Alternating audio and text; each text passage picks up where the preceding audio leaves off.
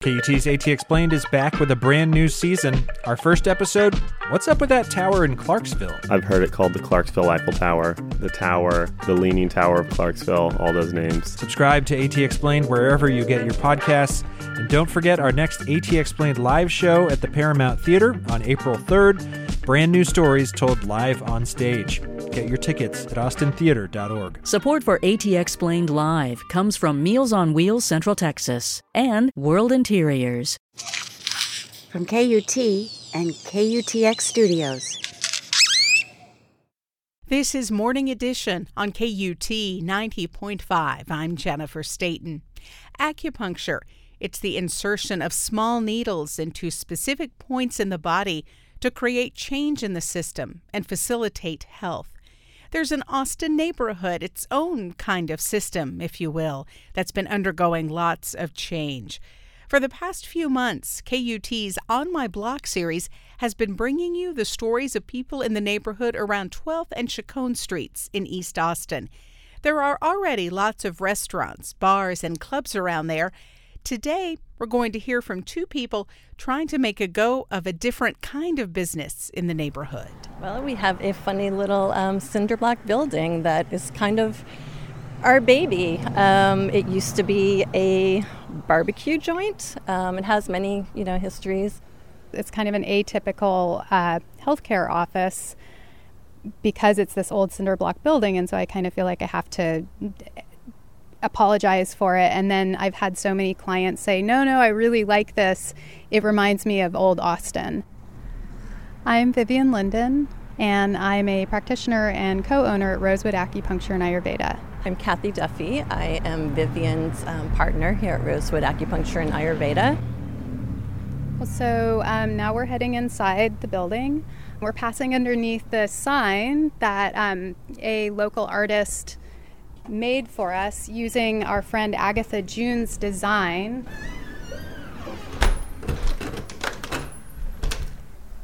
Now we're in our front room, which we use as our waiting room and also as our herbal dispensary. We went to school together. We were school wives. We did our business plan together in school. To me, this is what we envisioned in a lot of ways. We thought about this months in advance, and then when we found this building, it just felt like the manifestation of that.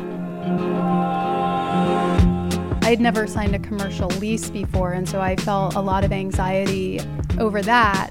And so that was like, well, I guess we can't really turn back.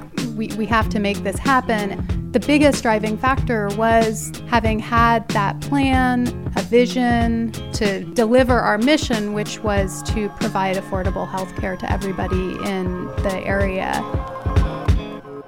Well, we both live on the east side, and so that was a really important thing for us to be in our own neighborhood. So we have a lease now that we can afford. We're not making a bunch of money. I mean, I'm working in another job to be doing this. I do massage at the airport, and we're doing acupuncture at the airport now too.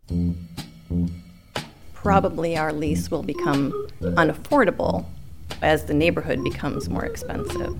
And our landlord, might sell this space. I think that's something he plans to do at some point. He wants a whole bunch of money for it because I think he's just kind of like, I've been here since the 80s. I'm getting the money for this if people are making money off of it, which I think is awesome. That's what's happening in this neighborhood, right, is gentrification. But nobody wants to be a part. I don't want to be a part of gentrification because I personally, I feel among the people who will be removed from here. I can't afford to continue to live here. We're definitely concerned as far as just watching the changes happening in this neighborhood, not just this 12th and Chicon, but the neighborhood as a whole, is the rent prices and really being concerned about being able to continue to provide affordable integrative medicine to everybody who needs it when we're kind of looking down the barrel at our own rent going up at our next lease cycle. So that's definitely a big challenge about being in this neighborhood. as new business owners, we've had to discover like, oh, we have our obligations, like we have to pay our rent. And so just kind of working with the tension between the obligations to make it so that our business can be healthy and thrive, which will eventually involve us having to be able to pay ourselves for the work that we're doing so that we don't have to have second jobs, and still being able to provide affordable treatments to people. When we first opened, some of our evenings, or most of our evenings, were reserved for community-style acupuncture so that we could be treating people, for like $20 or whatever in a group setting. And that didn't really take off. I think that's been one of our challenges is, you get out of school and you're very idealistic and you're like, I want to help people. And then it's kind of like, where are these people I want to help? Because we're a healthcare practice floating in the middle of this more of an entertainment district, we kind of float alone. Yeah.